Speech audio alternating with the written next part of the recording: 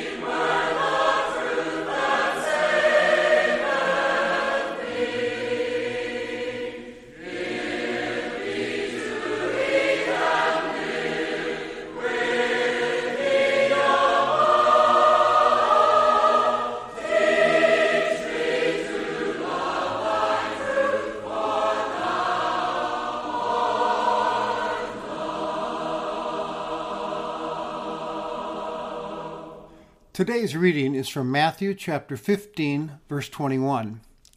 And Jesus went away from there and withdrew to the district of Tyre and Sidon. And behold, a Canaanite woman from that region came out and was crying, Have mercy on me, O Lord, Son of David. My daughter is severely oppressed by a demon. But he didn't answer her a word. And his disciples came and begged him, saying, Send her away, for she's crying out after us. Jesus answered, I was sent only to the lost sheep of the house of Israel. But she came and knelt before him, saying, Lord, help me. And he answered, It's not right to take the children's bread and throw it to the dogs. She said, Yes, Lord, yet even the dogs eat the crumbs that fall from the master's table. Then Jesus answered her, O woman, great is your faith. Be it done for you as you desire. And her daughter was healed instantly.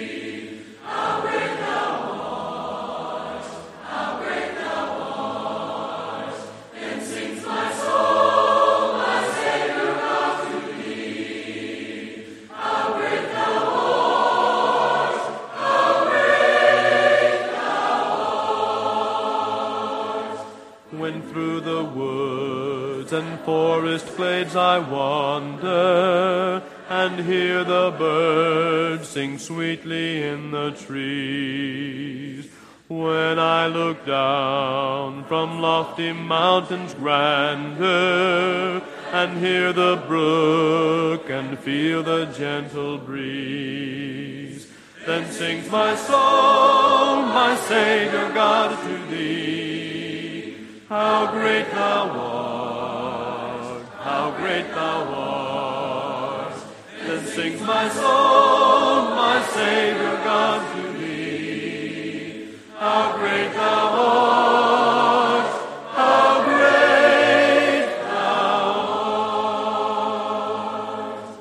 And when I think that God his Son not sparing sent him to die, I scarce can take it in, that on the cross, my burden gladly bearing, he bled and died to take away my sin.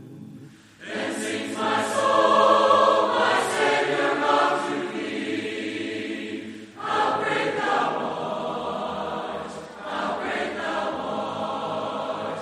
Then sings my soul, my Savior God, to thee. How great thou art, how great thou art. When Christ shall come with shout of acclamation and take me home, what joy shall fill my heart? Then I shall bow in humble adoration and there proclaim, my God, how great thou art. Then sings my soul, my Savior God, to thee. How great thou art, how great thou art. Then sings my soul, my Savior God, to thee. How great thou art, how great thou art. Officer Torrey Matthews of the Southern California Humane Society got an emergency call one day. A boy's pet iguana had been scared up a tree by a neighbor's dog. It then fell from the tree into a swimming pool where it sank like a brick. Officer Matthews was called, and she came with her net. She dove into the pool, emerging seconds later with the pet's limp body. As the newspaper reports, she thought, well, you do CPR on a person and a dog, so why not an iguana? So she put her lips to the iguanas. Now that I look back on it, she said to a reporter, it was a pretty ugly animal to be kissing. But the last thing I wanted to do was tell this little boy that his iguana had died. The lizard responded to her efforts and is expected to make a full recovery. When I first read this story years ago, my response was, yuck. I imagine the disciples of Jesus had to have been feeling and thinking that same response after what they witnessed in today's gospel story. Yuck! I envision them whispering to one another as Jesus walked ahead of them on their way back into Galilee. He broke his own rules. He could have sent that woman away. Why did he do that? Why did he help her? I wouldn't give someone like that the time of day. I imagine that the disciples even told one another to not breathe a word of this incident to anyone when they got back home because it could ruin his credibility. People would be horrified by this. You see, this ministry of Jesus was a big deal. He was ministering to an outsider, a non-Jewish person, a Canaanite, an unclean, low-life Gentile, and Jewish folks especially loathed Canaanites. There was a long history of animosity between their peoples. Canaanites were pagans who worshipped fertility gods. Canaanites were to be driven out of the promised land by Joshua and his Hebrew armies at God's direction earlier on. Some of them, though, managed to escape and remain in the area, And for generations following, they hated the Israelites for what they did to them. They were Israel's enemies. The disciples, being Jewish, had been raised with the mistaken belief that God cared only for Israel. And when Messiah came with his kingdom, all the nations would either be destroyed or made subservient to Israel. So naturally, the disciples were taken aback by Jesus' actions that day. By the way, they must have been thinking, hey, didn't Jesus instruct us earlier to go only to the lost sheep of Israel? So what gives here? This is the enemy. God couldn't possibly care about them, could he? Hadn't he written them off long ago? So why in the world did Jesus help this Canaanite woman out? Well, first of all, Jesus might say, he was responding to what he saw in her. Faith. She was displaying faith in God and in him. It was a desperate and persistent faith, as we witness. She loved her daughter and was not about to give up getting Jesus to help her. He was her only hope. And it was a trusting faith. She definitely believed in him and his power to deliver her daughter from the demon that was oppressing her. And she turned from the gods of her culture and trustingly came to Jesus. She was taking a chance herself in doing this. It was an informed faith. She also appears to be aware of God's big plan that the descendants of Abraham were to be a blessing to the nations of the world. That Israel's prophets of the past had foretold of a coming Messiah, a descendant of David, who God would send to rule, and he would usher in a new day when all the peoples who came in faith would be welcomed to God's banquet table in his new kingdom. She believed it, and we see that in her response to Jesus. It was also a humble faith, knowing that she did not deserve his help, but she believed God cared even for her and her daughter, and our Lord's ability to rescue her child. So even after Jesus gave her the silent treatment at first, and then stoically responded, I was sent only to the lost sheep of Israel, she still hung in there, humbly knelt before him and called him Lord, which is the same as God, because she was convinced by the Spirit of God that Jesus was her divine Savior, and she begged him, Lord, help me. And when he told her, it's not right to take the children's bread and throw it to the dogs meaning house pets, which was an insulting metaphor, which was a common term that Jewish folks used for unclean non-Jewish people. And I can even envision the disciples nodding in agreement to his words, thinking, yep, you're right, Jesus, she's not one of us. Still, that did not deter her. She humbly said, yes, Lord, but even our pet dogs eat the crumbs that fall from the master's table. She continued to express her belief in God's love and compassion for all people like her and her daughter. And Jesus, he was impressed by her faith, even going so far as to calling it great. He exclaimed, oh, woman, great is your faith. Be it done for you as you desire. And guess what? Her daughter was healed instantly. It's a great story, but with a surprise ending for his disciples, and probably to the earliest Christian congregational members who were only Jewish at that time, when it was first told, this story. Do you ever wonder to yourself when you're reading your Bible, why was this story told and retold and written and saved by the Holy Spirit for us to read? What does he want us to see and understand and act upon? I think it's a helpful question to ask. Well, in this particular story, there's some important truths being communicated to all believers in Christ to take seriously if we are to serve him well in this world. We must remember Jesus was teaching and training his disciples for the task of making disciples of all people.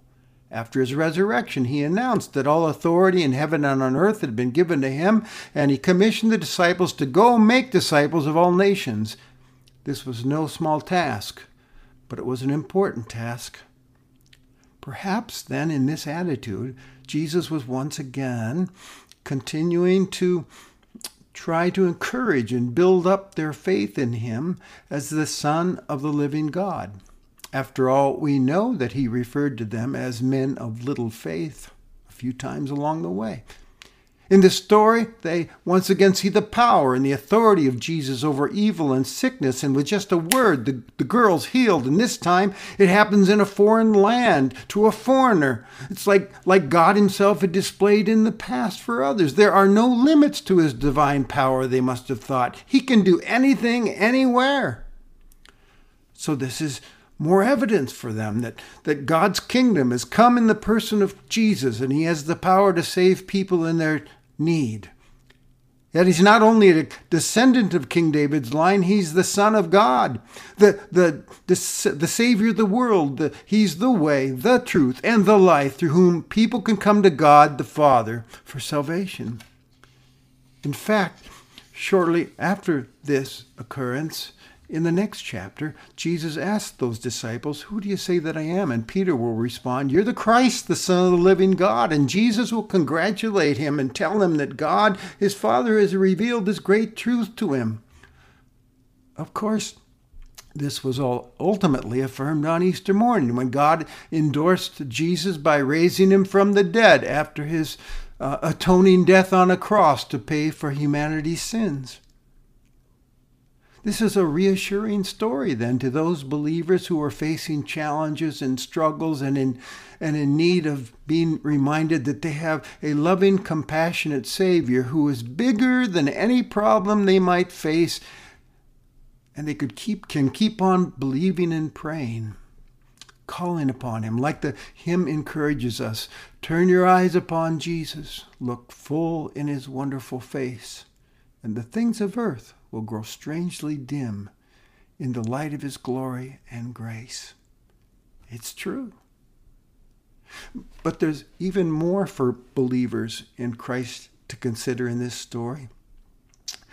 There's a lesson here for us. We're also seeing the ultimate saving plan of God being played out.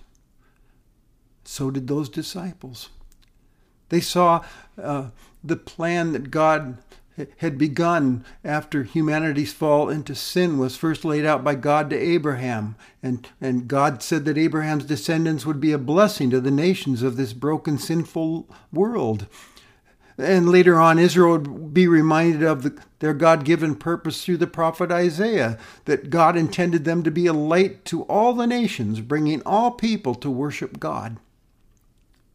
This episode, then, is a display of God's universal love for all people in this world. We see here that no matter what their background may be, they matter to him. He desires all people to enter his kingdom and live under his gracious rule, to serve him and enjoy a saving eternal relationship with him through faith in his Son. That, my friend, is a startling and important truth for us to understand and to live by as we live out each day as Christ's disciples in a world filled with so many kinds of people that can be seen as yucky and unlovable and so unlike us. God wants everyone. I mean, think about, does his love and care extend to Hindus, Muslims, Buddhists, or followers of other religions? To the drug dealer, the despicable, the deviant, the immoral, the crooked, the cheat, the adulterer, the selfish and self-centered and self-absorbed, the vicious and mean, the atheist, the obnoxious, the greedy, the racist, the bully, the enemy, the oppressor, the persecutor, the one who's made a mess of his or her life and everyone else is around him or her? Even them? And Jesus shows us today, yeah, I came for all. And that's the perspective Christ's followers are to carry into our own little or big spheres of influence in this world. Everyone counts in God's sight. Jesus died on a cross for everyone to save them from sin and death and the power of the devil, just like he did for us. And the truth is, every one of us, in fact, are sinful rebels and runaways anyway. Unclean dogs living in a dog-eat-dog world, deserving nothing but God's punishment because of our sinfulness. All of us are in need of God's grace and forgiveness, aren't we? Not one of us deserves to sit at his kingdom table and eat with him. All of us are empty-handed beggars in his sight. And I thank God he loved this spiritually starved beggar, Steve Kramer, sinner par excellence, and sent the bread of life, Jesus Christ, to rescue me and make me his own forever. For without God's grace given me through Jesus, I would be hopelessly, helplessly lost for eternity. So Christian witnessing has been accurately described as one beggar telling another beggar where to find bread. Rescued by God's grace, that believer now views and values all others as Jesus views and values them. And no matter who they are and what they've done or haven't done with their life, they matter to God, and therefore they are to matter to us. We know that they carry God's image. They are died for by Jesus Christ in order that they might be brought back to God. And so we humbly and gladly approach and serve them with that mindset in the hope of pointing them to the bread of life, encouraging them to turn and begin to follow Jesus and receive a new eternal kind of life. I have often heard Christian witnesses say, and I've used this myself, when trying to make the gospel more personal to their hearers, to take John 3:16, you know the verse, "For God so loved the world that he gave his only Son, so that whoever believes in him shall not perish but have eternal life," and insert your own name in the place of the world. God so loved Steve. God so loved Bob. God so loved Shirley. It's true. If you were the only person who ever lived, Jesus died for you. That's the point. And I certainly hope you believe that. You are loved. And if someone's listening to me today that doesn't know Jesus yet, know this: he lived and died and rose again for you, to rescue you. He'll welcome you when you turn from the way you've been going and ask him to forgive you and take over your life. And you will discover for yourself as you get to know him, he really does love you.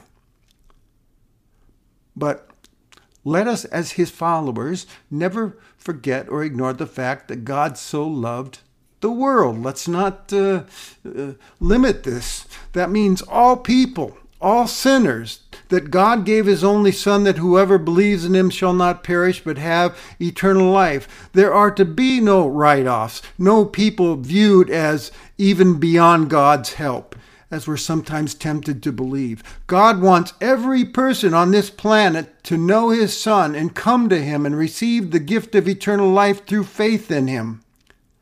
His mercy and grace is available to everyone who will come.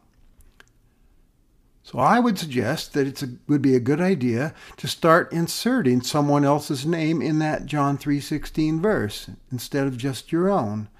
Perhaps someone you're struggling to like or love, or other people that you know who are presently far away from God and missing out on the joy of having Jesus Christ in their lives.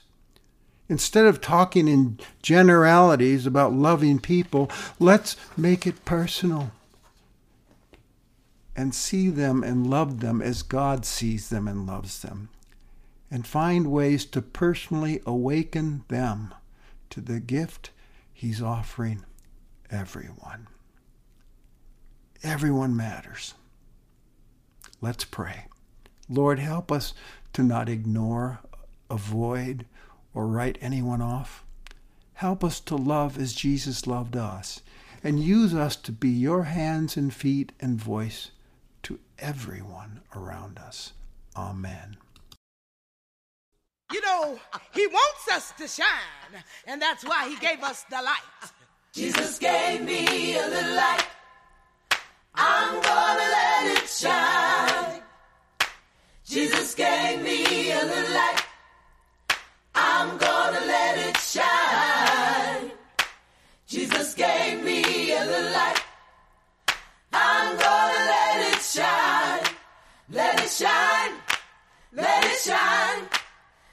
it shine. This little light of mine, I'm gonna let it shine. This little light of mine, I'm gonna let it shine. This little light of mine, I'm gonna let it shine. Let it shine. Let it shine. Let it shine. Let your little light shine. Everywhere I go, you know that I'm gonna let it shine. Everywhere I go, I'm gonna let it shine. Everywhere I go, you know that I'm gonna let it shine. Let it shine. Let it shine. Let it shine. Let your little light shine. This little light of mine, I'm gonna let it shine. This little light of mine, I'm gonna let it shine. This little light of mine, I'm gonna let it shine. Let it shine. Let it shine. Let it shine. Let your little light shine. Let it shine. Let it shine. Let it shine. Let your little light shine. Let it shine. Let it shine. Let it shine. Let your little light shine. May the grace of our Lord Jesus Christ, the love of God the Father, and the fellowship of the Holy Spirit be with you. Amen. Hi, this is Matt Reister, Executive Director for Christian Crusaders Radio and Internet Ministry. Thanks for tuning in to today's broadcast. We're here to proclaim Jesus Christ as Redeemer of the world and to promote the truth of God's Word. In addition to this weekly broadcast, we want to mention 2 podcasts which you can listen to for free on our website, ChristianCrusaders.org, or on our mobile app, the Christian Crusaders app, which can be downloaded from the Google Play Store or the Apple App Store. The CC Podcast Daily Dose features short devotions from an overview of the Bible, and the CC Podcast Conversations features inspiring interviews with interesting Christians. In fact, here are some excerpts from those interviews. Here's Ron Gruber, a former motorcycle gangster and murderer. But I grabbed that thing, and after I got myself psyched to a point, and I cracked that hammer back and put it against my head, and I heard it just like you and me are talking. Don't kill yourself with that gun. You kill yourself with me. This is Christian singer-songwriter Michael W. Smith. You know, God opposes the proud, but he gives grace to the humble. And you don't like God to humble you, and I've been there. It's not fun. I'd rather do it myself. And here's Michael W.'s fellow Christian artist, Stephen Curtis Chapman. And I feel like when people say, man, your music has encouraged me in my faith journey, it always just reminds me again of how God can use just about anything. You know, he can use a hillbilly from Kentucky. And here's former Hawkeye and current NFL player Ike Butker. I just remember running routes. Me and this one other kid are running routes. I don't like to talk great about myself, but I destroyed anybody that they put up against me.